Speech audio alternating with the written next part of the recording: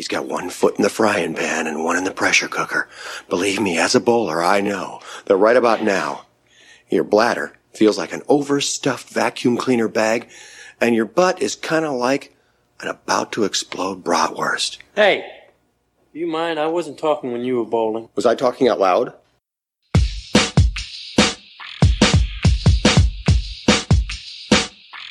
Welcome to Munson's at the Movies, episode 11. My name is Kyle. I will once again be your host. I'm here with the rest of the Munsons. Going to give them a wide berth. He's what is called a born loser. A real Munson. And talk a little bit about what's going on in their worlds. James. Fellas, what's up?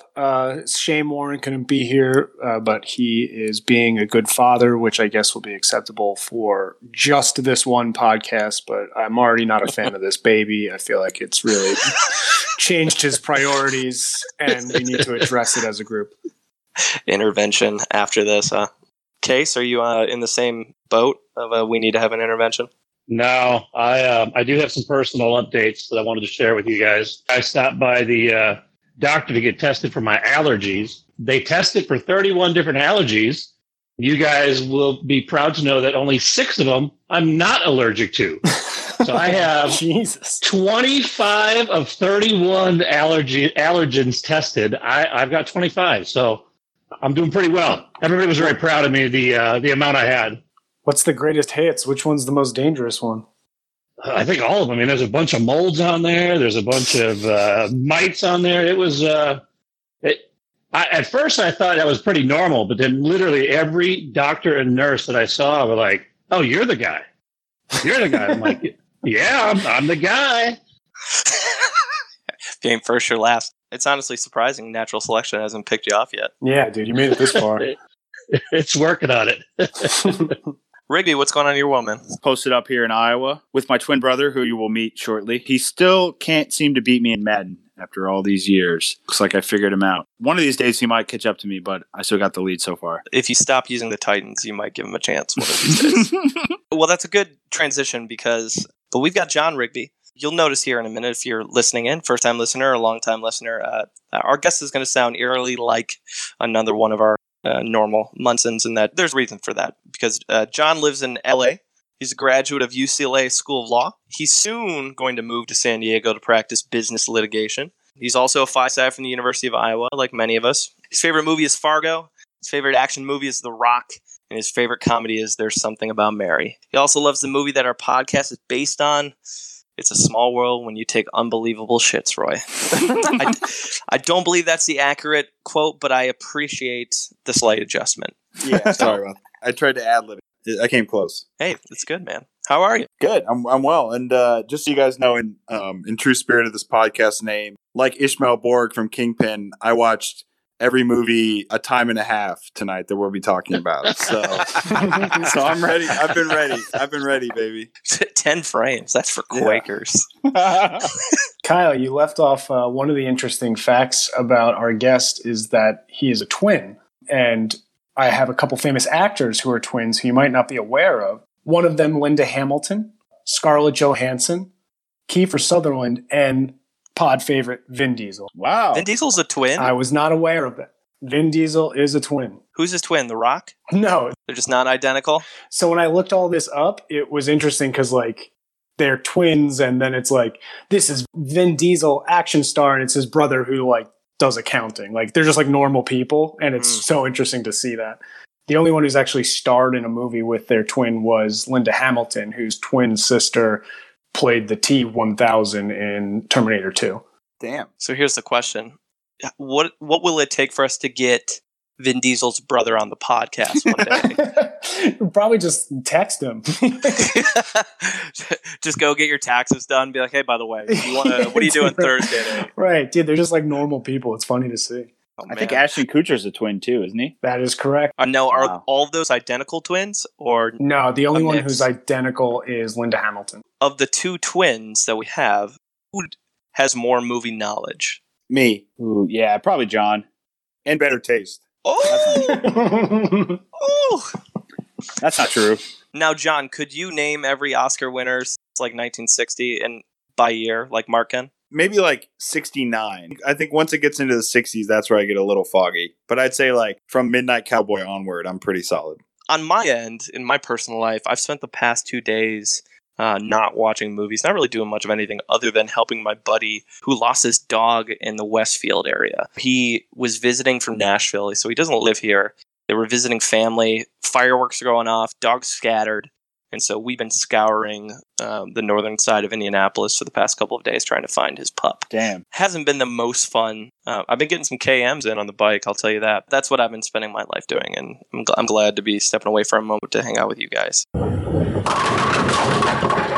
All right, so we got some birthdays for June 4th. Since Warren is not here, the Mark version of Rigby is going to step in and tell us about the big day, at least a couple actors. The first one is Bruce Dern. He's in Nebraska. He was most recently George Spahn. He was in a low-budget Western that I saw on Netflix a couple of weeks back, too. And he is Laura Dern's father. That's true. If you guys want to take a stab at Bruce Dern, go ahead. 75. That dude's old as fuck. Yeah. And I think he's been 75 for 10 years. I'm going 80. I'll go with 82. 87. He is turning 84. John coming Old. John got Old. that. in the dude. dub.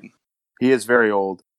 All right, next we got Russell Brand, English comedian, Forgetting Sarah Marshall, Get Him to the Greek, big Judd Apatow guy. Dated Katy Perry for a little bit. Dated Katy Perry for Aldous a couple Snow. years. Aldous Snow, yep. Russell Brand is older than I think we think he is, so I'm going to say 54. What? Oh, wow. No way. 41. I'm going to go with 48. I'm going to go 39. Russell Brand is 45. James won, yep.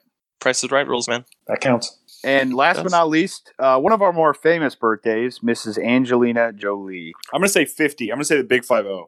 Yeah, that feels right. I think I'm going 43. Your guess? 48. I'm going to go high. I'm going to go 54.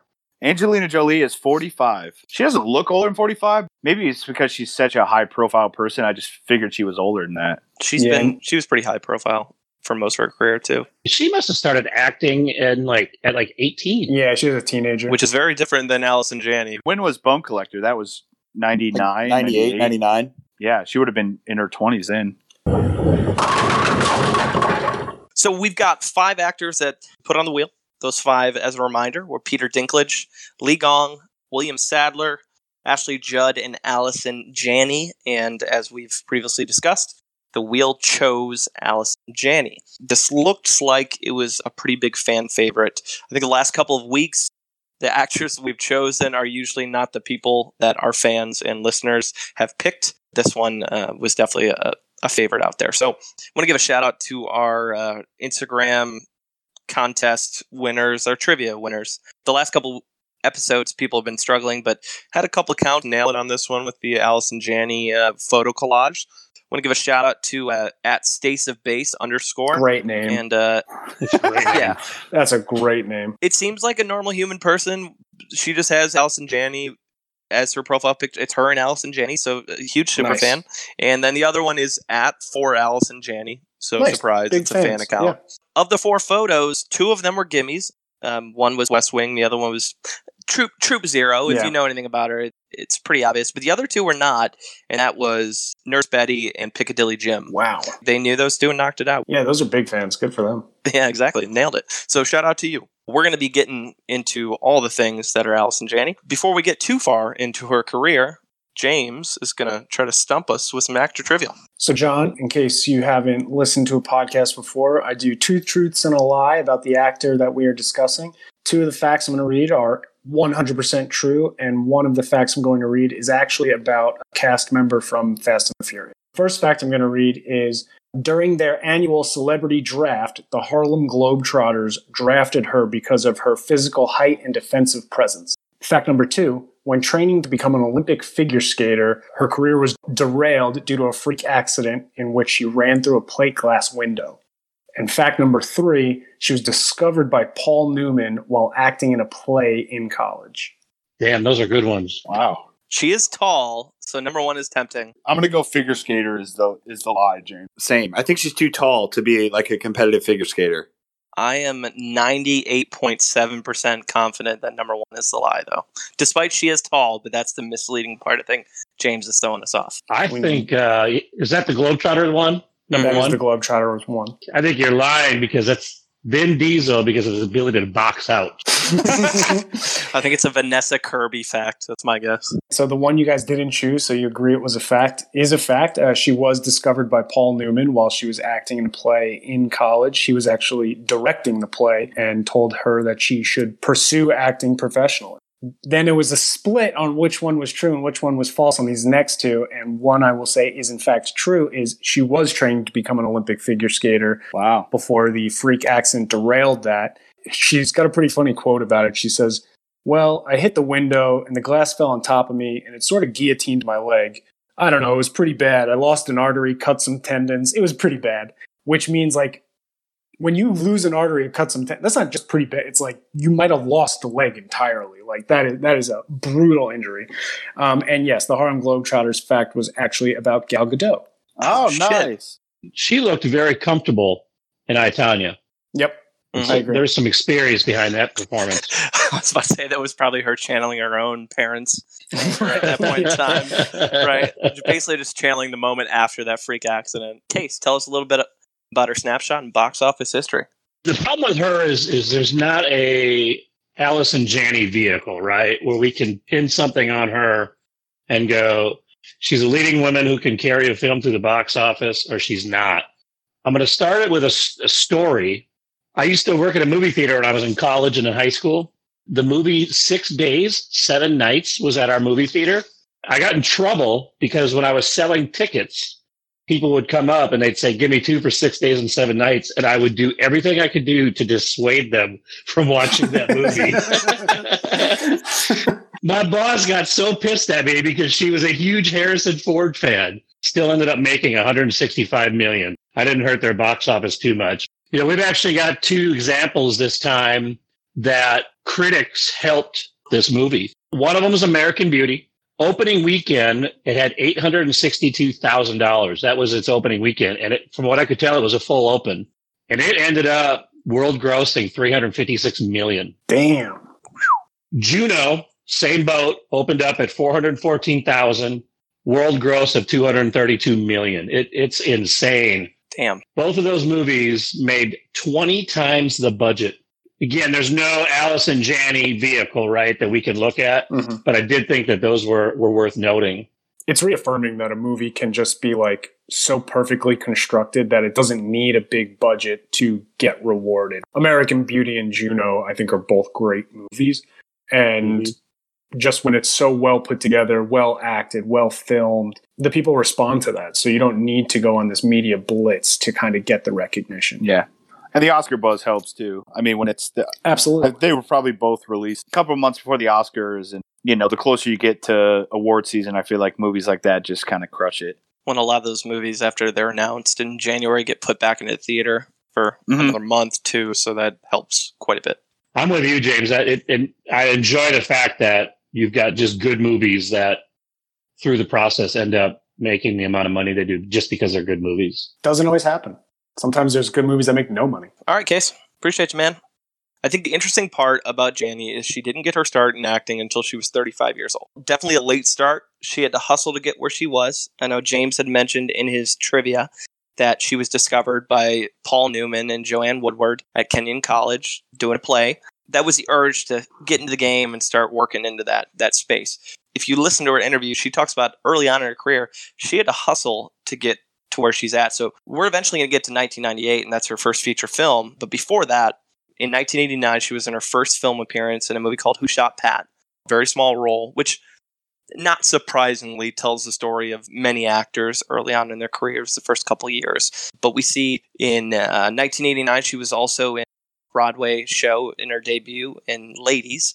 Quick to note here, too, she's had a pretty successful career in stage production. She's been in 14 different stage productions in her long career. When we get to the end and we start talking about versatility and range and things like that, that's going to play a big role. But between 89 and 98, she was in a variety of TV show spots, TV movies and shorts, a lot of things that most people probably haven't heard of, but getting work, getting her name out there, getting into the industry, meeting the people. But I guess the first bigger movie that she was in, again, a small part, was Big Night. And I think, John, you You haven't seen it, but you talked about it as a pretty big indie hit.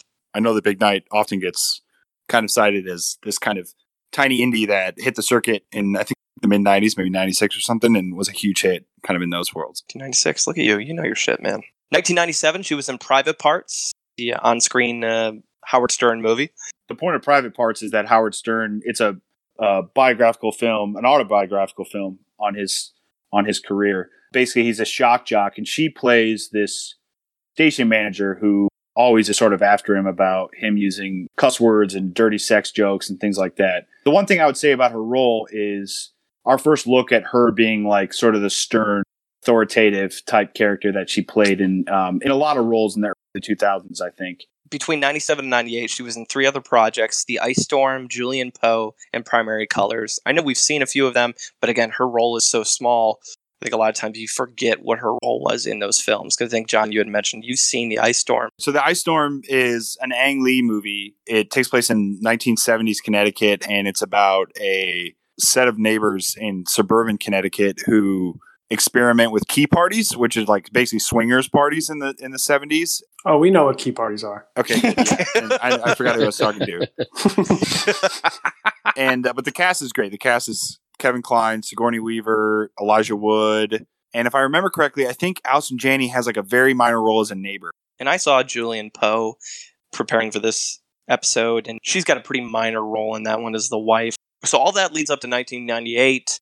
She plays a more of a major role in what we're going to call her first feature film, and that's The Object of My Affection. And James had the pleasure on that one. Leading up to this point, I think it's important to note that she was not getting a lot of roles in movies, but she was dominating television. And this is in regards to her role in The West Wing. Rarely do you see a star cross over from major television success to major movie success. Like, you can actually count them on like one hand how often that actually happens. And so at the time, she was struggling to break into film. We'll talk about The West Wing later, which is probably her most iconic role. But in regards to The Object of My Affection, I had no idea what I was about to watch when I watched this because I had never heard of it before. But the cast was great, and it looked like kind of like a rom-com, so I was in. Quick synopsis. It's adapted from a novel, and the movie's about like a romantic mismatch of a gay man played by Paul Rudd and a young pregnant woman played by Jennifer Aniston, who eventually fall in love with one another as friends when they meet at a dinner party that's hosted by Aniston's character's sister, who is played by Allison Janney. Aniston becomes pregnant with her ex-boyfriend's child and asks Rudd if he would like to raise the child with her since they are so close and they are best friends. They're believable as like sad, star-crossed lovers who know they can never really be together for romantic reasons that they obviously can't control since he is not into women. Janney plays a cynic and a realist who has a bunch of good one-liners that like shit on Aniston's boyfriends and are like super blunt and just like completely demoralizes them. Like, but she actually really likes Paul Rudd throughout this movie, but she's also the one character who's like skeptical of their relationship, which you appreciate because, you know, he's gay and all, and he's clearly not going to just stop being gay. I appreciated that because for a second, I was nervous that this movie was going to take the approach that like gay man turns straight because of fantasy version of what people think love is. And I'm super glad that they didn't go that way. I was shocked that a movie that came out around this time was willing to try and tell such like a nuanced story. And I appreciate the risks they were taking, but it really didn't like all come together. The characters make difficult choices and wistful decisions, trying to choose between the two types of love, like friendship and actual romance, but it's just never going to happen. And it could have been this very interesting story and great movie, but the editing of this movie, like I said, was like in the middle and it was awkward and kind of meh. I see this issue with movies a lot that are adapted from novels because they're like wildly vast and expansive and their story has so many little nuances that are probably easier to read on paper since they're their own chapter with their own tone. But on screen, it's like super jarring to see. Tremendous cast, very good acting performances, and it's super intriguing story, but it's all wasted because they were like, maybe we're a rom-com, but this is a serious subject, and it just does that for the entirety of the movie. All right, James. Appreciate it, man. Good note that you made there, James, with some of the context. Normal episodes, we would filter in television work as we go along chronologically. With Chris O'Dowd in episode 10, we moved a lot of his to the end. We did all the television work on the end because he was in so much of it. Allison Janney is very similar in that she's done a ton of television work. So just to kind of clump it all together and make it less clunky as we talk and have this discussion, we'll hit that at the end. So if we hit some years where you're like, yeah, I loved her in that show, you skipped it, trust us, we're going to get to it eventually. Between 1998 and 1999, she was in The Imposters. She was in the aforementioned 6 Days and 7 Nights as Marjorie, Robin's boss. She was in Celebrity in 1999. Also in 1999, she was in 10 Things I Hate About You as Miss Perky, the erotic novel writing counselor at the high school. It's such a funny cameo. Like, the role's not major, but every scene she's in, they give her that one line that like steals that scene. She looks for a synonym for, what's the word? Like engorging, I believe. Yeah, engorge. There you go. Like who would ever use that word in a sentence that's not a repulsive sentence? And that's what made it funny to hear like an English teacher say that. So as our guest Munson, the way we do our episodes is each one of us hits 5 main categories, and then our guest gets the opportunity to pick a different film from the actor's filmography and cover that. And as soon as John Rigby heard that we were covering Allison Janney, he did not hesitate to tell me that he wanted to cover Drop Dead Gorgeous. So John, tell us about this cult classic. So yeah, Drop Dead Gorgeous, filmed in 1999, came out in 1999, just a few years after another Minnesota 90s classic, the Coen Brothers' Fargo, which is my favorite movie. This movie is about a beauty pageant in a small town in Minnesota called Mount Rose, which is an anagram for, it's a fictional town, but is an anagram for a real town called Rosemount, which is where the film screenwriter, a woman named Lona Williams, grew up. And she's a former beauty pageant contestant herself, so it brings a lot of autobiographical elements to it. Unfortunately, this is one of the only few scripts that she has had produced. The other sort of notable one, feature that is Sugar and Spice, which I believe you guys have covered on a previous podcast, sort of a black comedy cheerleading classic. Marsden. Cyclops himself. Yeah, this movie is completely outrageous and very un-PC and would offend many people today if it didn't in 1999 when it came out. The cast, in addition to Allison Janney, is loaded. Denise Richards, Kirsten Dunst, Kirstie Alley, Ellen Barkin, and as Kyle mentioned just before this, in a shocker, a film debut of Amy Adams. It's funny that this was her film debut and now she's probably the biggest star in this. Oh, absolutely. And looking at probably the only Oscar nominated one, except for Janney and Ellen Barkin. 100%. Drop Dead Gorgeous is shot in a mockumentary style format where this film crew gathers around this small town to celebrate the 50th anniversary of the I always laugh at the title, the Sarah Rose Cosmetics Mount Rose American Teen Princess pageant. It has some great cameos, including Adam West as the introducer of the pageant, which is a hysterical scene in the beginning. He plays himself too, which I appreciate that he doesn't ever try to be anything but Adam West. Yes, it's great. Allison Janney plays a neighbor who lives in a mobile home unit or a mobile home neighborhood next to Kirsten Dunst's character, who plays Amber Atkins. And Allison Janney is best friends with Ellen Barkin, who plays Annette Atkins, Kirsten Dunst's mother. And she's in it very infrequently. I'd say she probably has about 6 or 7 minutes of screen time in it, but she steals every scene. She plays a outrageously crass and horny, I will say, neighbor next door who's always looking to get some, or is always smoking a cigarette, always has a nice crude joke to fit in there. So it's an outrageous movie. There's some really good lines from it, especially if you're from the Midwest. The one thing I'll say about it, I love this movie and I could watch it over and over again. It's a black comedy that really leaves no character spared except for Kirsten Dunst. I was reading Roger Ebert's review of Drop Dead Gorgeous in preparation for this, and he said he liked it and he saw some similarities to Fargo in terms of its tone and its sort of pitch towards its characters, but felt like there was just like a lot of humanity lacking in it. And that's like, honestly, I couldn't agree with him more.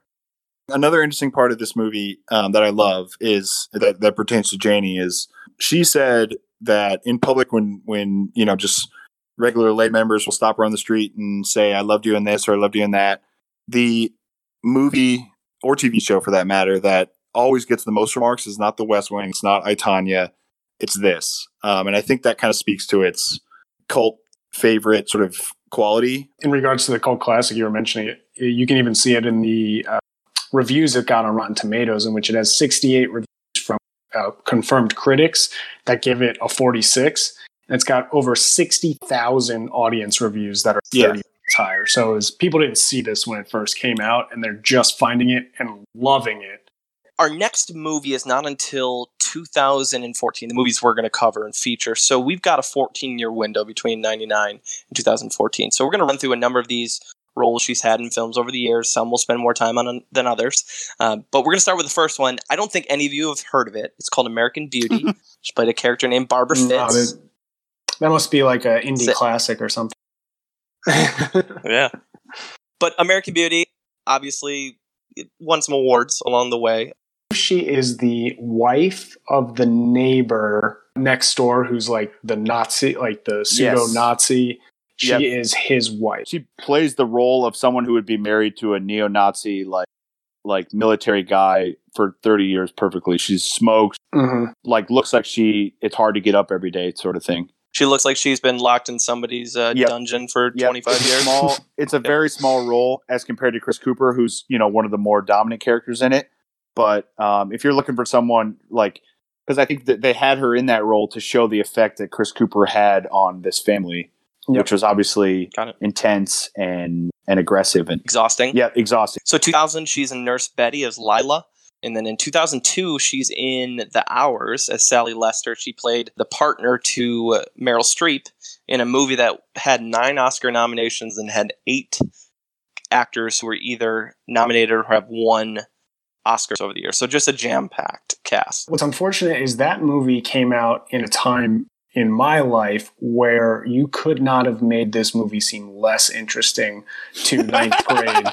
Like ninth grade James had no interest in this type of movie. Yeah. So the fact that I still haven't seen it and now like reading about it and all the awards it's won, I was like, oh my God, I was such an idiot. Like I absolutely have to go back and watch this. I'm the same way. In ninth grade, if it wasn't about sports, or maybe for you, James, if it wasn't a Fast and the Furious movie, you just had a stupid action movie or something like. Yeah. Because this is a movie clearly like Oscar baity, and it is playing to that crowd. And for me at that age, like I want part of that.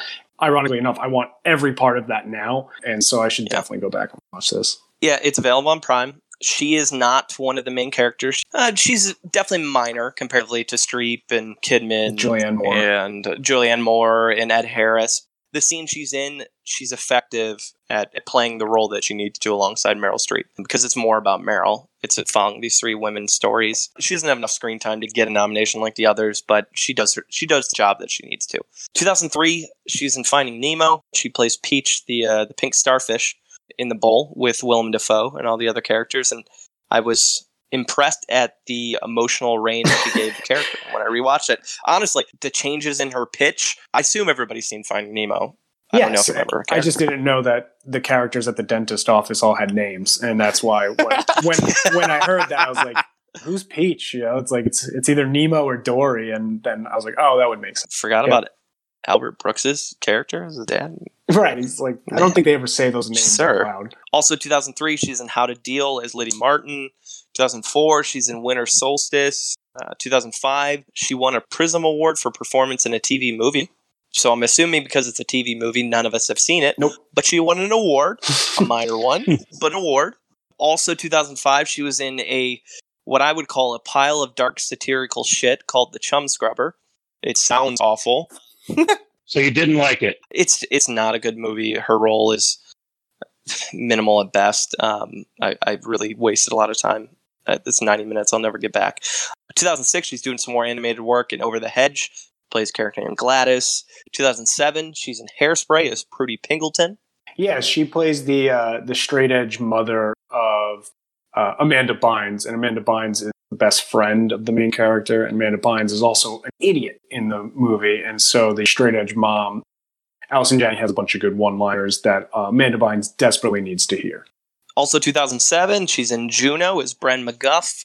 As mentioned earlier, one of the more popular box office smashes that she's been in. I love the scene in Juno when she's sitting with J.K. Simmons. This is just after Ellen Page just found out that she's pregnant, and Michael Cera's character's name is Paulie Bleecker. J.K. Simmons says, "God damn, I'd like to punch that Paulie Bleecker kid in the wiener," which is like one of the funniest lines of that year. I love the scene where they're getting the ultrasound, and it's like this first like moment where Allison Janney as the stepmom is like kind of getting emotional because it's becoming real, and she stopped like giving Juno so much shit. But then the ultrasound technician makes a misstep, and she's like, "Oh, so what are your plans?" She's like, "Oh, well, we're actually planning on giving it up for adoption." And the ultrasound technician is like, "Oh, well, thank heavens." And they all stop, and they're like, "What?" And Allison Janney just roasts the ultrasound technician. She's like, "How do you know that we're so poisonous? How do you know that adopted parents aren't just like evil molesters?" It's like, maybe they'll do a shittier job raising the kid than my dumbass daughter. And it's like, you see the ultrasound technician's like just crumbling right there as she's getting roasted. It's great. That movie's actually really, really good. I mean, I think another interesting thing about that movie is the politics of that movie. I think like the pro-life crowd kind of like embraced it, and I think that was like not the intention of the filmmakers at all. So it's interesting to watch that in retrospect. They're clearly trying to express a pro-choice message that obviously was not interpreted by the pro-life crowd that way. No, I mean, Allison Janney's character, the first thing she says when Juno says she's pregnant is she's like, "Oh, shit." Yeah. like it's not like this joyous It's moment. empowering. Yeah. 2008, she's in Pretty Ugly People. Very, very minor role. She plays Suzanne, who is this woman who's on the plane, basically trying to shack up with rich guys. And she's really funny, and she's extremely horny. I think we mentioned she plays a really horny role. And it's a small role, but it's a funny role. So I think it's important to point out at that point in her career. 2009, she's in Life During Wartime. Also 2009, she was in a musical called 9 to 5. She played Violet Newstead. She got a Tony Award nomination and won a Drama Desk Award. So took a little departure from her screen work to do some big work on the theater side, which is where she started. 2011, she's in The Help as Charlotte. She plays Emma Stone's mom in this movie. Emma Stone plays a recent college graduate. She's a writer, and she's trying to basically go undercover and as a writer and investigate, basically advocate for butlers and the what is known as the Help, the minorities in the Jim Crow era in Mississippi. Allison Janney plays her mother. From what I remember in the movie, she is sort of not a racist, but sympathetic to the people that rely on the Help in the beginning of the movie. And towards the end of the movie, she's more on Emma Stone's side, basically an advocate for Octavia Spencer and Viola Davis's characters. So she kind of has a character adjustment throughout the movie and a character arc that is pretty powerful. 2011, she's in The Oranges as Kathy. 2012, she's in Liberal Arts as Professor Fairfield, which she tends to play a lot of like academics, doctor roles quite a bit. I've noticed in a lot of her films. John, you saw this, right? It came out in the summer of 2012, and I was a high school English teacher at the time. So I was like really gung-ho for this movie, or at least I thought I was going to be. Oh my God, it's just so whiny. Allison Janney's good in it. She is sort of this intimidating former English professor of Josh Radnor's who's coming back to campus for a weekend for a reunion. He's always kind of had this crush on her, and he has these dreams of bedding her.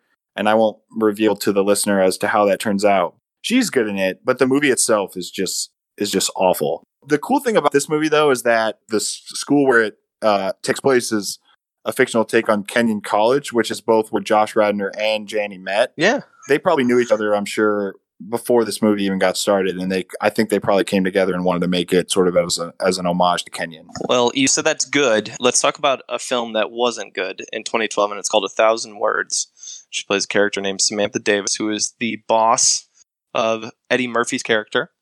For the guys who haven't seen it, the concept is he just runs his mouth constantly. He ends up connecting with like this Indian guru guy who performs a spell, and there ends up being a tree in his yard. And every time he says a word, a leaf falls off the tree, and if he says more than 1,000 words, because that's 1,000 leaves, he's going to die. Yep. 2012, she was in Struck by Lightning. She played a character named Cheryl. I mean, the movie's okay. The lead is, I don't remember his name, but he's in Glee, and so he's got kind of a compelling character, but she plays this like depressed train wreck of a mother.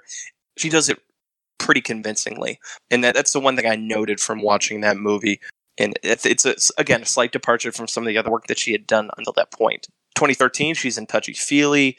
Also 2013, she's in The Way, Way Back as Betty.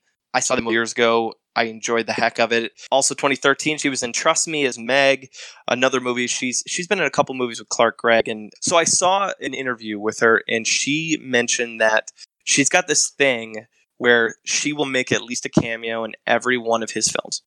So it could be a major role, it could be something small, but they met a long time ago, and it's this running gag that they have, so she'll be in every one of his films, including this one, which is about an agent who somehow finds a soul working with child actors, played by Clark Gregg. Do you guys think that when people are making these movies where they're just shitting all over Hollywood, do you think that's cathartic for these actors? I do. I do think it is. Because I watch this movie, and if I've taken anything in this movie, I never want to be an actor or be involved with Hollywood. It was a huge criticism on the agents within Hollywood and how they treat their clients. And I think it happens so commonly in movies that it has to be true, right? Where they are so self-deprecating about the bullshit that goes on in Hollywood that there's got to be some truth to all this. I think someone, especially like her, who has a sort of a deep theater background and is like very classically trained and tends to lean, it looks like, off of her filmography and like stageography tends to lean more like New York than Los Angeles. Like I'm sure these like classically trained actors just have to like Hollywood and the industry people.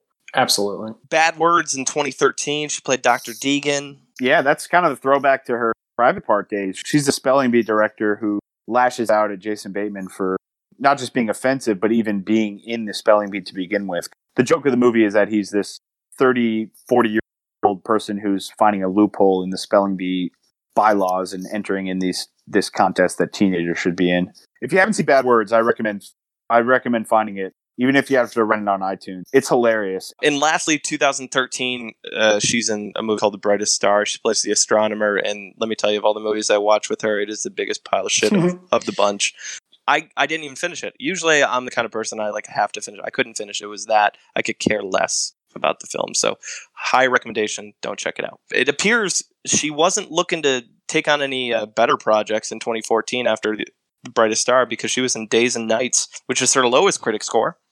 Yeah. And Mark is going to cover that one. This is our lowest critic score.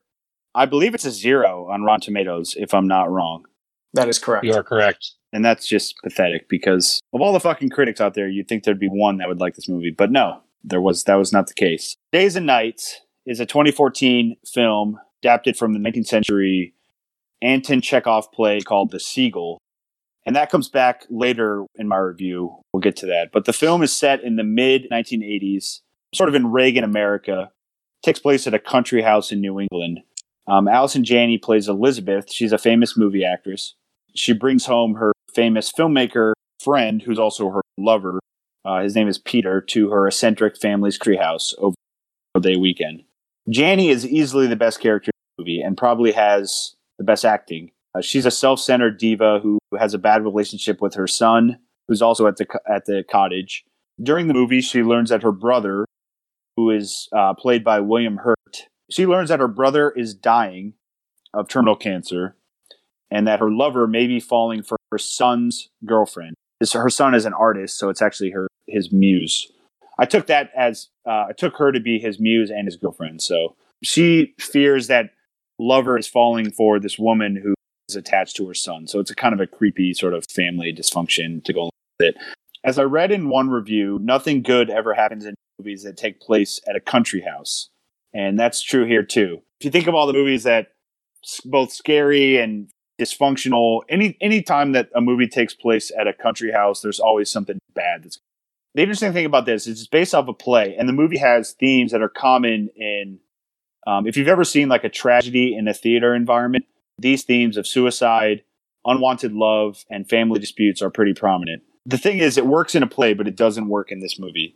the dialogue comes off immediately as being recognizable in a play, but not on screen. You can tell that the guy who wrote this, who the director of this, he's Christian Camargo. He wrote and directed this, and you can tell he wrote it almost like he wanted it to be a stage play and not a film. And it comes off in the acting and the writing. The dialogue comes off as super awkward. There's monologues that are long and sort of drawn out, and then there's short, punchy, witty lines that make it better for a stage than a film. I read one review that said a lot of times lines that follow each other aren't related to the lines that are said before that, so it's like really confusing. It's like a stage play. It's like it's supposed to get the audience's attention and be like, "Oh, who is this new?" It works in a play, but it doesn't in a movie. With that being said, I don't really see why they couldn't just go to Broadway with this instead of making a movie, but that's another conversation to have, I guess. The thing I will say about this film is that the cast is unreal. It has Mark Rylance, who's an Academy Award winner. He won for Bridge of Spies. Great theater and film actor. Katie Holmes, who's, you can say whatever you want about her. She's a huge name. Whether she's a good actress or not, I think you could have a debate about that. William Hurt, Academy Award winner, crushed it in so many movies, also a big theater guy. And Jean Reno, who's, known for The Professional and other big international movies. A huge cast. They obviously were working with some pretty tough material. Yep. The last thing I'll say, according to Box Office Mojo, the movie was released in one theater and it made just over $13,000 at the box office. Is that lower than anything else you've seen, Case? We've got one, I think, lower than 13,000 total. I don't know what the budget would be. I would think just filming this at some country house for one day would cost more than $13,000. So it definitely did not make its return on investment. That's for sure. That's just enough money to buy a Ford Fiesta. Before we get to largest critic gap, she was in 4 films in the years of 2014, 2015. She was in The Rewrite, she was in Tammy, Get On Up, and The Duff. So let's get to largest critic gap. In this case, the movie is Spy. It's got a 95 from the critics, so extremely high, and it has a 78 from the audiences. So not a bad gap. Yeah, 78 is still really high. This is like the difference between good and great. Yeah, so this is a pretty beloved film on both sides of the aisle. So, Case, I assume that you felt the same. Well, first off, it's the third film that combines Melissa McCarthy and Paul Feig. I mean, I love both of those guys. Me too. I recently heard an interview with Paul Feig where he said that this is actually one of his 2 favorite movies that he's ever made. The other one being A Simple Favor, starring Anna Kendrick. Oh, nice. In a different interview where he was talking specifically about this movie, he was talking about the dynamics of making a comedy. And Paul Feig said that the number one job of a director in a comedy is to control the tone. They were trying to make a straight spy movie with this that just had a funny script and funny scenes, but they wanted the actors to play it straight.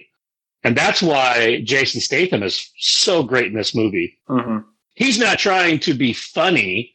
He's just saying lines that happen to be funny, and he's doing it like a badass. He hits at every level. And then the other thing that I liked about what Paul Feig said specifically about this movie was he's always been a huge fan of physical action comedy. And when he was making this, he drew a lot of inspiration from Jackie Chan. And as I heard that and I thought about that movie, a lot of the scenes, even with Melissa McCarthy, her action scenes aren't necessarily supposed to be funny, but you find yourself kind of enjoying and being entertained by them because they do end up being funny. This is a spy movie. Paul Feig was very adamant about that. And he was really frustrated when it got announced that they were making it, because everybody has said, oh, great, Paul Feig's making another Austin Powers. And so he was really motivated to make sure that it worked out well. So Melissa McCarthy is the main star of this movie, and she plays a character named Susan Cooper. And she's the handler of an agent named Bradley Fine, who's played by Jude Law. It's established that she's got just a massive crush on Bradley Fine, and he gets killed in action by Rose Byrne's character named Raina. During that, as Raina's killing Jude Law's character, she says into the camera, I know all of your agents. And she basically says that if anybody comes after her, she's going to know it and she's going to kill them.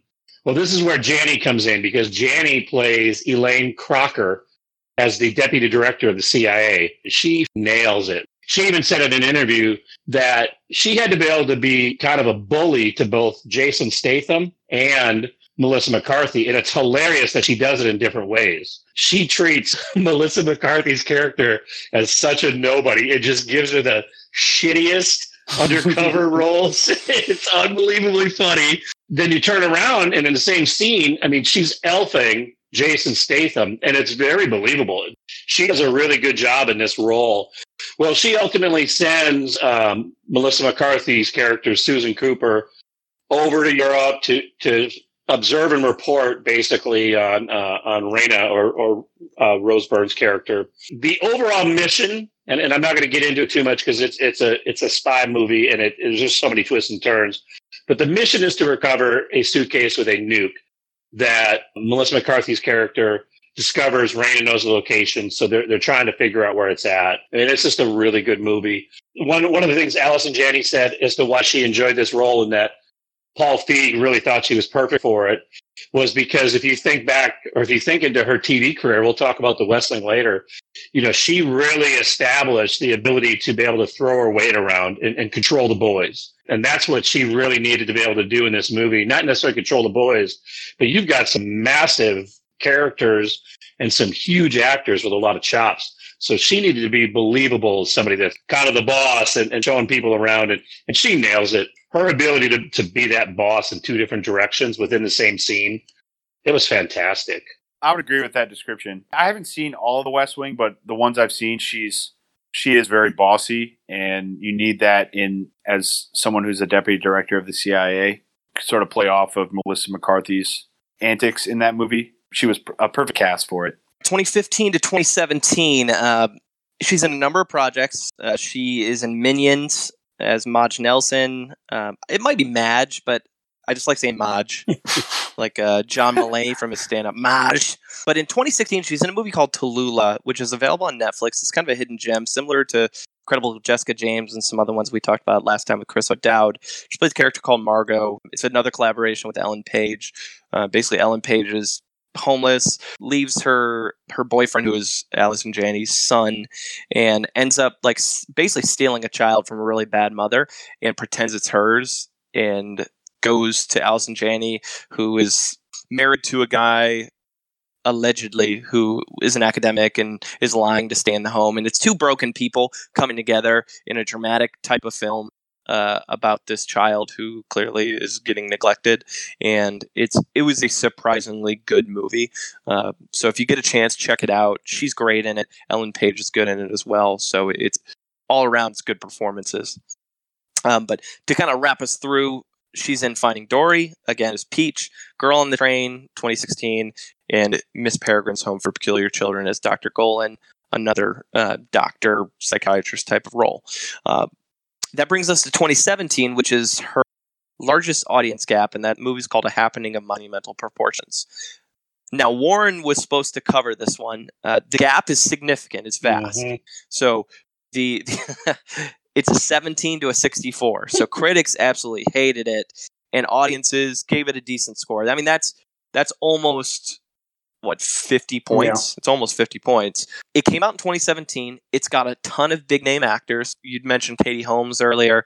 It has Common in it. It has Allison Janney. It has Rob Riggle. It has a whole bunch of pretty prominent actors. But I never heard of it. And the fact that the critics rated it so poorly tells me it's probably pretty reminiscent of Accidental Love, the movie we covered on the Martian episode. Just like a movie that had good intentions and is supposed to be mockumentary type of movie, but it just doesn't really connect. 2017 to 2019, before we get to highest critic score, she's in a movie called Sundogs in 2017, plays the wife role to Ed O'Neill. But that also brings us to I, Tonya, 2017, her Oscar-winning role as Lavanya. So I know we want to make some space for this one. So this movie rocked. I did not. All I knew of the Tonya Harding story growing up was the Nancy Kerrigan getting clubbed, the whole incident. I did not. I was too young to fully grasp what was happening. And this movie is so interesting. It's filmed in kind of like a fake documentary of Tonya Harding's life, and Allison Janney plays Tonya Harding's mom. And she is riveting in that role. She is a horrific mother, and she is abusive, and she's got all these super cutting one-liners. But the movie does this good job of being somewhat funny, but still like emotional and somewhat tragic. And it actually kind of makes the viewer bad for your perception of Tonya Harding, because I always judged her as like this, piece of shit, white trash girl, clubbed, the nice person, and was just trying to cheat to get ahead. And then you watch this movie and like it makes you feel like shit for her, because you see she's been abused her entire life, and the media just portrayed her that way while it was happening. And Allison Janney is fantastic in this.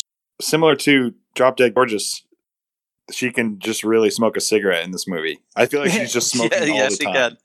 Oh, did it like the line where she's trying to get her 4-year-old daughter Tonya Harding into the like teenagers version of skate training, and she's just she's like just ripping a cigarette on the ice, and the coach is like, "Hey, you can't smoke that here," and she's like, "Well, then I'll smoke it quietly." Like immediate aggression met her right on the ice. Like, are we about to fight over the cigarette? Or are you training my daughter? Like, what's happening? John mentioned this earlier. She obviously won the Academy Award for Best Supporting Actress in this role. And the person that was probably closest behind her was Laurie Metcalf in Lady Bird. Completely agree. Mom. Yeah. And I think they have a pretty similar almost career arc. They both started out in TV, and then I would probably argue that Janney's probably had a little bit better of a go than Laurie Metcalf, but two recognizable names, and I think either of those women could have won that year, and people would be satisfied. Well, I will throw this out there too. Fun fact about Janney in I, Tonya: she is one of 15 actresses to ever win an Oscar, a Golden Globe, a BAFTA, a SAG, and Critics' Choice Award for the same role. Yeah. Wow. So, I mean, it's pretty impressive. She swept the entire circuit. Yeah, I think it was also like the supporting winners that year everyone wanted, because that was her and Sam Rockwell, who I feel like people, like the consensus there was pretty clear. And then I can't remember who won Best Actor that year or Best Actress that year, but I do know that when Gary Oldman won Best Actor, Frances McDormand won. That's right. That's right. So obviously that was a clear favorite. But by the time Gary Oldman won, no one wanted him. They were like just anybody but him. No. Yeah. Yep. Yeah. People didn't love Ebbing, Missouri, the movie itself. Like, some people loved it. A lot of people hated it, the way they portrayed race. But there was no denying that Frances McDormand was just a powerhouse in the role. 100%. So, when Allison Janney won, one thing I love about her is she's super kind of critical of Hollywood and kind of talks through the bullshit and breaks the fourth wall of this, like we're all super classy Hollywood experience. And when she won her award, the first thing she said when she got up there, she's like, "I did this all by myself." And like, no one's attached. This is all to me. In 2017, she was in 6 Degrees of Separation as Wisa Kittredge. I don't know how to pronounce that, so we're just going to let it live there. But this was her return to Broadway after taking a few years off, focusing on film and television work. And then also in 2019, more of a relatively newer project, she was in Troop Zero as Miss Massey. It is available on Amazon Prime. Highly recommend you check it out. It is a quality film. And then also she's in Ma as Dr. Brooks, which is Octavia Spencer at, some would say, her best. That brings us all the way to her highest critic score. Something to be said that her highest critic score is in 2019, so very recent. That means she's only getting better with the work that she's doing, at least in my estimation. I watched this for the first time probably 3 or 4 weeks ago, loved it, and I will say on the second watch, it got even better. And I would say at this point, I know the year's weird because of movie theaters closing down and a lot of movies getting pushed back, but I can confidently say I think this is the best movie that I've seen that's been released. I know it was released technically in 2019 at a film festival, but released on streaming platforms, it would be the best movie that I've seen so far this year. Basic gist, if you haven't seen it, the beloved superintendent of New York's Roslyn School District, played by Hugh Jackman, and his staff, friends, and relatives become the prime suspects in what is the single largest public school embezzlement scandal in American history of over $11 million total. The corruption is rooted in the school's desire to push students to prestigious institutions and keep local property value high. The scheme is blown up by student journalist played by Geraldine Viswanathan. There's a really pivotal scene where Frank, played by Hugh Jackman, encourages her at the start to take this puff piece story and make it something worthwhile, because he like still believes in education, and the movie is him as being this guy who seems like the only noble one, or one of the noble educators in the bunch, and then it obviously flips on itself. That scene kind of portrays what happens in the rest of the movie, because it ends up being his downfall, the idea of mentoring and empowering students to do more with what they have available to them kind of brings the house of cards down. Janny plays a character named Pam Gluckin. She's the school's business manager. The basic gist is, over a number of years, she cooks the books and is stealing money from under the table and buying houses and all sorts of luxury. Her son is played by Jimmy Tatro, which is hilarious. And he's basically the jackass who gets her caught in the first place. He goes to one too many Ace Hardware stores, right? I did not realize that was him. It's Jimmy Tatro, yeah. It's directed by Corey Finley. This particular project, I mean, it just blew me away. And the second watch, once you know the turn, then you start to see the dialogue, the posturing back and forth between Jackman and Janny. It really takes it to the next level. The little things like the leaky ceiling and the focus on that. It's this glimpse into a corrupt administration and how they're just wasting taxpayer dollars and instead spending it on PlayStations and dumb shit like that. I think what makes this movie great is the screenplay and its ability to convince you that Hugh Jackman is one of the few trying to do it right, and frames Janny as a devil. And then when she gives that her exit interview, it just says, "I'm not the sociopath here." That's when the entire thing flips on itself. Dude, I love this movie. There's just so many things I love about it. Yeah, I agree. The score and the soundtrack is perfect for portraying the tone of the scenes. There's like classical music that is like you wouldn't expect, but just drops out of nowhere and it conveys this really heavy tone to the scenes. And then the cinematography, the way that they like portray the gravity. So even the one when they confront her in her office, the way they're all set up in the office with Jackman sitting down and them standing over top of him, literally frame back and forth constantly. I love the way they use the cameras in there. So her role, she's an asshole, her character, and she does it in a subtle fuck you kind of way. Mm-hmm. Yep. Her nonverbals are incredibly good. When her niece tells her that she spent $2,800 on early Christmas shopping, and you can tell she wants to rip her head off, but her facial expressions don't change at all, because she realizes, like, I encourage this. I reap what I sow in this one. That, like, her nonverbals are so good. And when she comes home and just destroys Jimmy Tatro, admitting that she's been stealing for years, like, that scene it's like her coup de grace. Like, that's when she shines. So I have nothing but praise for her in this movie and the movie overall. I think it's incredible. I wish she would have been in it more, honestly. I mean, I feel like I feel like the last half of the movie she's barely in it, but that's just because she kind of has she's the first like fall from grace from them. Yeah. And I would confidently say Hugh Jackman's my favorite lead performance of the year so far, because I think he's incredible in that role, and Janny is right up there in the supporting actor side. One thing about the movie that was cool was that the screenwriter was he was in middle school in Long Island when this all took place, so he wrote a lot of it. He wrote a lot of it based off his, obviously he wasn't old enough to really understand it, but I think he probably read the papers and stuff and always was sort of interested in it. So it was hit close to home on his end. I think he's a graduate of the high school that it takes place. That would make sense. Yep. Mm-hmm. That's about as good of a source material as you're going to get. When I first was amped about this is I grew up knowing this story vaguely. When the movie started, I was like, oh, well, I love Hugh Jackman. I love Allison Janney. We're doing this pod. It's perfect timing. The moment the movie started, it is so true to Long Island's mindset and even Long Island's locations. Like, I recognize some of the areas there. When Jimmy Tatro is at the Ace Hardware and the guy says, yeah, for the amount of money you spent, we'll deliver what you need. And his dumb brain says, I need it delivered to East Hampton. In my own brain, before the next scene, I was like, that's an hour and a half drive. Like, this guy's an idiot. And then the next scene is the guy being like, yeah, why are we delivering stuff from Roslyn to East Hampton? That's like an hour and a half drive. I was like, oh, wow, this is very true to form, where it's like he gets caught because he's an idiot and doesn't realize that that's illegal to do. We're going to move on, and we'll wrap up her film work. So 2019 to 2020, She's in the remake of The Addams Family animated. So again, she's done a pretty decent amount of animated work in her time.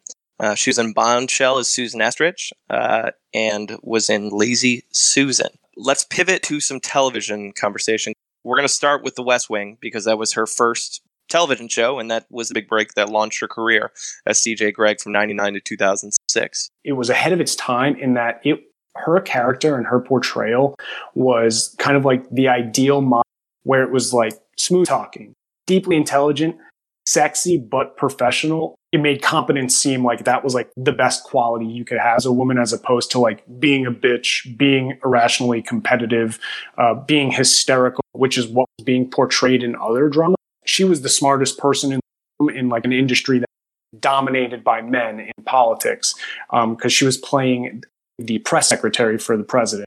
She became the best character on the show. I mean, she won as many Emmys, was it 4 Emmys that she ended up winning for this role, which is wildly impressive. She's a 4-time primetime Emmy winner for West Wing. Going back to the original point of her bossing around the guys, she's perfect for that. You know, it's like you need that role.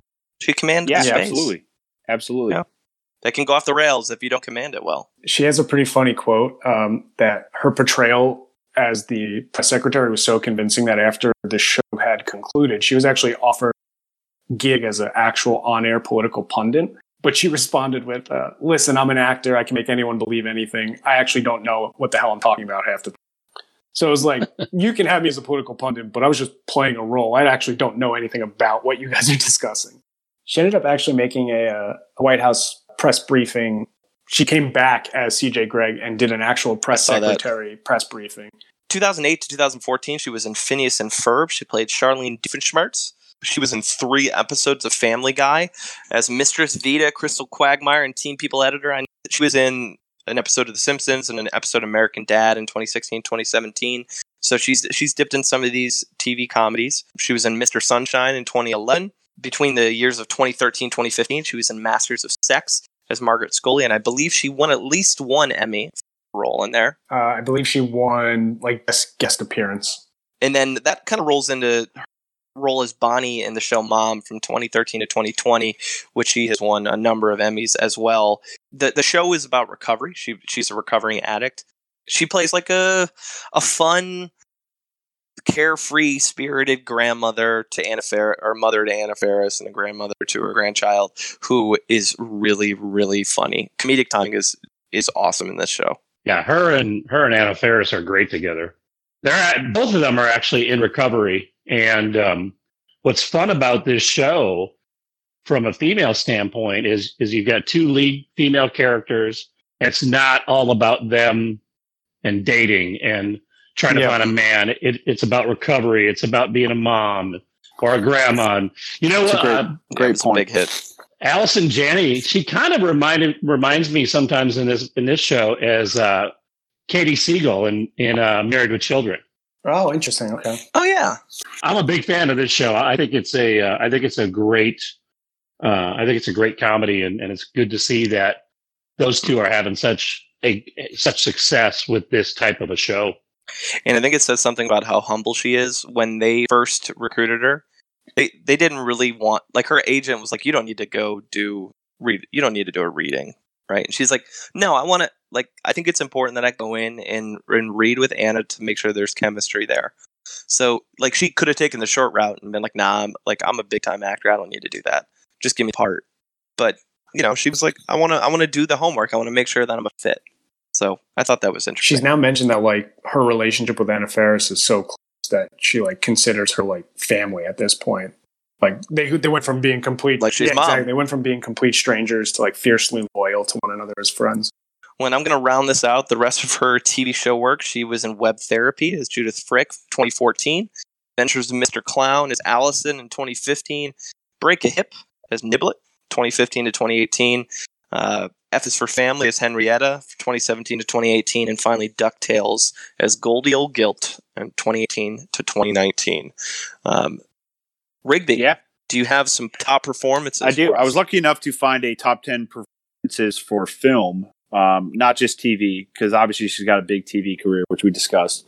But this is courtesy of GoldDerby.com. Top 10 film performances by Allison Janney. Who wants to start us out? If it's not I, Tanya, number Yeah. one, I'll be. That is shocked. very understandable, and that's number one. How recent is this list? by the way? 2019. Is it- okay. Is Bad Education on there?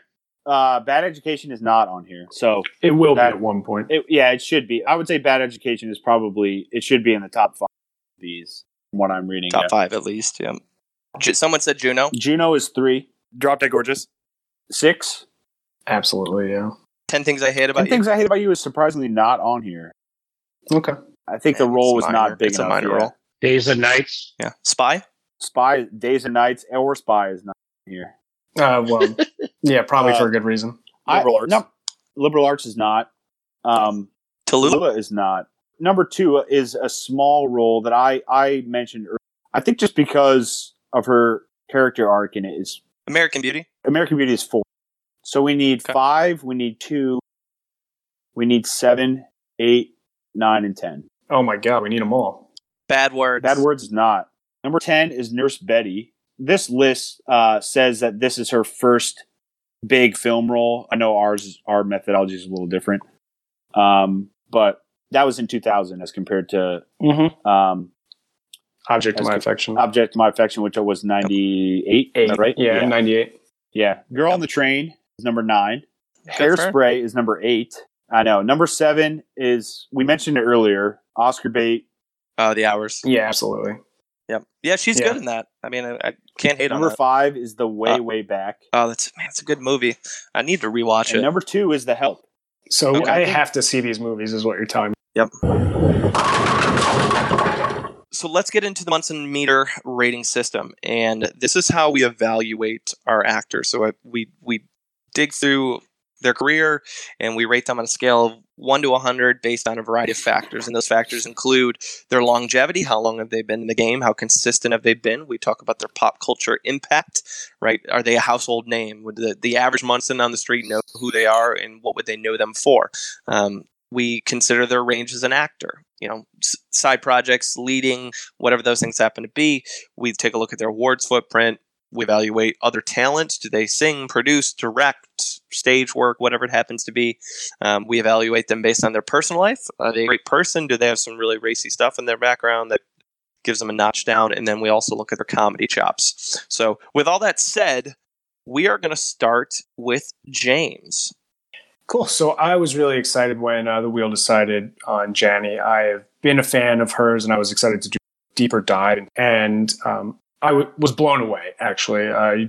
She's more impressive than I originally remember. Kyle mentioned it earlier, but she's one of 15 actresses in history to win Critics' Choice, Golden Globe, Screen Actors Guild, BAFTA, and Oscar, all for one role, and that was for portrayal as Lavanya in I, Tanya. She's won 7 Emmys, 4 for The West Wing, 2 for Mom, and 1 for Masters of Sex, which is the second most awarded in history. She's only 1 win away from tying Julia Louis-Dreyfus for the number 1 spot. I did not know that, so to be the most accomplished Emmy winner is just another notch in her belt. When you include her Academy Award, I, Tanya, this is staggering, but she has 226 nominations and 110 wins spanning film, television, and theater. Wow. I was blown away by that. She's funny, smart, mean, compassionate. She expertly can portray like the entire range of human emotion and always steals the scene that she's in. Just has that commanding presence. The only thing I'm taking points away is the lack of leading roles and lack of kind of blockbuster movie name recognition. However, all that being said, I'm giving her the highest rating any Munson has given so far. I'm going to give her 88. Wow. Wow. That's uncharted territory right Mhm. there. All right. All right. Case, you're up next. Yeah, I think James said it pretty well. For once, I get to compliment somebody on the amount of awards that they've gotten. That's one of the things that I feel like I'm very critical of. She scores pretty high on mine, except in the areas of just talents and flexibility. I think she's got 2 great ranges. She's either on one end this incredibly authoritative, dominant presence, or on the other end she's kind of this kind of fun, just character that you're just attracted to. But I haven't seen a lot out of her in the middle, and that's what I loved about Bad Education. Is I felt like that was one of the first movies where she was in the middle there, having a full range. But that being said, I mean, she's getting my second highest score, and I'm going to give her a 78. All right, John, our guest Munson, what do you got? I thought a lot about this, and I think that any points that she's going to lose from me are some of the major clunkers that she's in, along with her liability on Tate Taylor, which I can't give up. But I do think that some of the concerns we've had about her not being a lead and sort of a star vehicle for, I think are going to be assuaged because she has a movie coming out either this year or next year called Breaking News in Yuba County, which is she's the lead in. It's a movie that sounds right up my alley. The premise on Wikipedia says that a woman buries the body of her husband after he dies of a heart attack when caught cheating on her. She struggles to keep it secret. So I think sort of the black comedies that we talked about, which are sort of like right in her spot between Bad Education and Drop Dead Gorgeous and her sort of bit parts in 10 Things I Hate About You, where she kind of really sort of, I think, excels as an actor in narrative films. I think this will be a good one for that. I'm going to give her a 77. And I picked the number because her height, she's 6 feet, reminds me of a tall center in basketball named George Marison. He's number 77. She could post up any NBA player with that height. So I'm gonna go with the 77. She was an athlete, so I'm sure she can hold it down. She could definitely dunk on me. She has a pretty funny quote that in regards to her height, she's like, years ago, a casting agent told me the only roles I would ever get were lesbians and aliens. Yeah, I saw that. so funny. Yeah. I'll jump in. I'm giving her a high score just like you guys did. You've hit most of what I wanted to touch on. I think the big thing for me is she got a really late start to her film career, and it's amazing what she's been able to accomplish after the age of 35. I mean, most actors we cover starting at 18, 19, 20, 21. So she's done all of this, which is probably good. She was in her, I'm going to put in air quotes, her prime, right? Like she probably had a better mind for picking good roles, was being smart about where she spent her time. And she's been a very, very busy actress over the years and has done a ton of stage work alongside her film and television side. I mean, there are very few actors who have been able to excel in all three of the formats, like James had mentioned, with all the nominations and all the wins. There's not much I'm knocking her on, because I also think she's a really funny person as a human, and she seems absolutely lovely to work with, even when she was like talking about her dating life with like on late night TV, talking about like dating guys in their 30s and how she doesn't really want to do that, but it's kind of fun to be like desired as a cougar. She just seems like a really pleasant human, so I'm going to give her an 80. Nice. Which is my second highest score behind Chastain. Mark, finish us out, man. I'm going to give her a high score as well, and my reasoning is, I was thinking about this. One of the hardest things in Hollywood is, especially if you're in a TV show, is to break out from a separate, like if you're a star in a TV show, like a George Costanza but think of like someone who played a huge role in a TV show who had a hard time finding other gigs because they always thought in that role, basically. Yeah, typecast, yeah. And I think Allison Janney has done a great job of avoiding that. We're a film podcast, we're not a TV show podcast, but I think it's hard to ignore that someone can have huge roles in 2 TV shows in 2 different centuries. I think that's really impressive. I get The West Wing was a late 90s show, went into the 2000s, but it's still a huge gap in between there. And she's been on Broadway. She's won an Academy Award. She's active on social media. She seems to have a pretty good social scene sort of thing. Hasn't gotten in any trouble. I know we sort of take that into consideration. So I'm going to give her an 84, which I believe is my second high score. I think only behind Lithgow. She's kind of like Lithgow. In every movie that you watch that she's in, you're interested in her character. And that even goes for the stinker Days and Nights that I watch, which was awful. It was awful, but she was the best character. And she was the best actor in it. And there's something to be said about that. So I'll give her 84. I've done the math, and fellas, I have to say, we've got a new number one. Look at that. Lithgow's been dethroned. She comes in at an 81.4, and Lithgow's at an 81.2. Wow. Nice, man. That's awesome. I think that's fair. Very close, too. Jeez. She's now our number one. So taking over the list, and O'Dowd is no longer in the top 10. Oh, yeah, so I mean, we will saw never that. Yeah, we return saw again. that coming. All right, so I know we got a little bit of a sneak preview into the projects that are coming, and John had mentioned breaking news in Yuba County, but she's got a few more coming, and Rigby's going to tackle that part. John mentioned breaking news in Yuba County. The Heart, which I don't know if that has a release date, but the stars in it look awesome, the cast.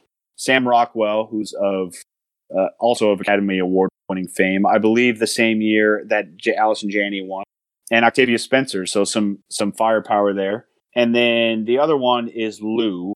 It's in pre-production, but the description on IMDb is a tough elderly woman living on a remote island is recruited by a neighbor to help her find her kidnapped daughter. That stars Allison Janney, so she's the main character in that one. Oh, that'll be good. It's going to be awesome. It'd be good to see her in some leading roles yes. in those movies you mentioned, too, because that's what she got her big knock for me, is she's a supporting character in most of her movies.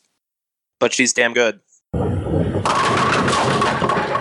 All right, so we've got some actors for consideration on episode 12. Those 5 that were generated from our list were Amy Adams, the aforementioned. We've discussed her quite a bit on this episode. Jimon Hunsu, Brenda Fricker, Jeff Daniels, and James Franco. Wow. John included on this one. What are our thoughts on those 5? Pretty diverse group, and not a lot of crossover in types of films. Oh, if it's Jeff Daniels, I might have to make a repeat appearance. Yeah, he's like top 5 actor for me. I'm excited for all those. I love Jeff Daniels. I would say Daniels or Franco would be fun. I just want to watch Escanaba in the Moonlight. I'd love to watch Amy Adams movies and remark on how she still hasn't won an Academy Award, like consistently crushing every role she's in. And one of us could review Drop Dead Gorgeous again, because that was her first major role. So. Kyle, question for you. Is that how you pronounce that guy's name? I'm less confident on his last name, but I know his first name is Jimon. Okay. He was Blood Diamond. He was in. He's like a supporting role in a lot Never of movies. Back Down. He was in the Guardian movies. Was he in Never Back Gladiator? Down. Yep. Yeah, he was. Yeah, I think he so. was. Yep. He would be fun to watch. Agreed. Brenda Fricker is cool because I know Warren was like shitting on Brenda Fricker, but I mean, yeah, she's in Angels in the Outfield. She's the bird lady in Home Alone 2. But she won an Oscar for My Left Foot. Like she's been in a lot of other stuff. That would be a huge. Yeah. It'd be a little bit That of a would be a throwback. curveball for sure if we got her. Mm-hmm. We'd turn the clock back Yep. on that one for sure. And Franco would just be hilarious. Yeah, It'd be really I fun. just watched Pineapple Express like 6 times. I watched Disaster Artist. My boy Tommy Wiseau. Oh, that's true. I forgot. John, who would you want to cover other than Jeff Daniels? We know you love. Probably Brenda Fricker. Ooh. Don't really know her filmography all that well, except for Angel in the Outfield, Home Alone 2, and My Left Foot. And I think she's also in A Time to Kill, which is just a terrible movie too. We got another one like me who likes just watching people I don't know shit about. Just want to check out new actors, man. We will spin the wheel on June 11th. The wheel decides. The wheel decides. And the wheel decides. And we will let it. We'll see what happens. It'll be fun regardless. All right. Next podcast hits on June 18th.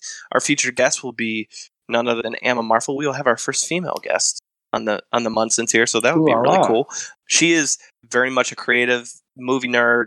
Does a lot of really cool stuff that be interested to hear about on some of her side hustles, independent consulting work, that kind of stuff. So it'll be a fresh perspective. John, it's been a damn pleasure, man. We appreciate you joining us. Yeah, thanks for having me on, guys. This was a lot of fun. You have any plugs you want to make? No, just send me good vibes for the bar exam later this fall. Ooh, good luck, man. Thanks.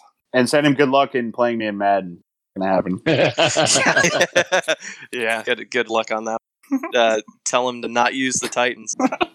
Well, John, we appreciate you, man. Well, I'm sure we'll find a way to invite you back at a later time. Yeah, thanks, John. One Rigby is definitely not enough. Yeah, sounds great. Happy to contribute to the high score in Munson history. Attaboy. That's true. If you're still listening, we appreciate you. We obviously love continuing to push out content. You can catch us on Twitter at Munsons@Movies. You can find us on Instagram at Munsons@the-Movies. You can email us at munsons@themovies@gmail.com. We loved hearing from you. Love these social media interaction. Any final thoughts for the Munsons before we wrap this thing up? Well, my storyline is disappearing right now. What the fuck? Warren, we miss you, brother. We'll see you on the next episode. Munsons out. All right, let's go. Thank you for the education, gentlemen. We've just received a PhD in stupidity. Doctor, shall we?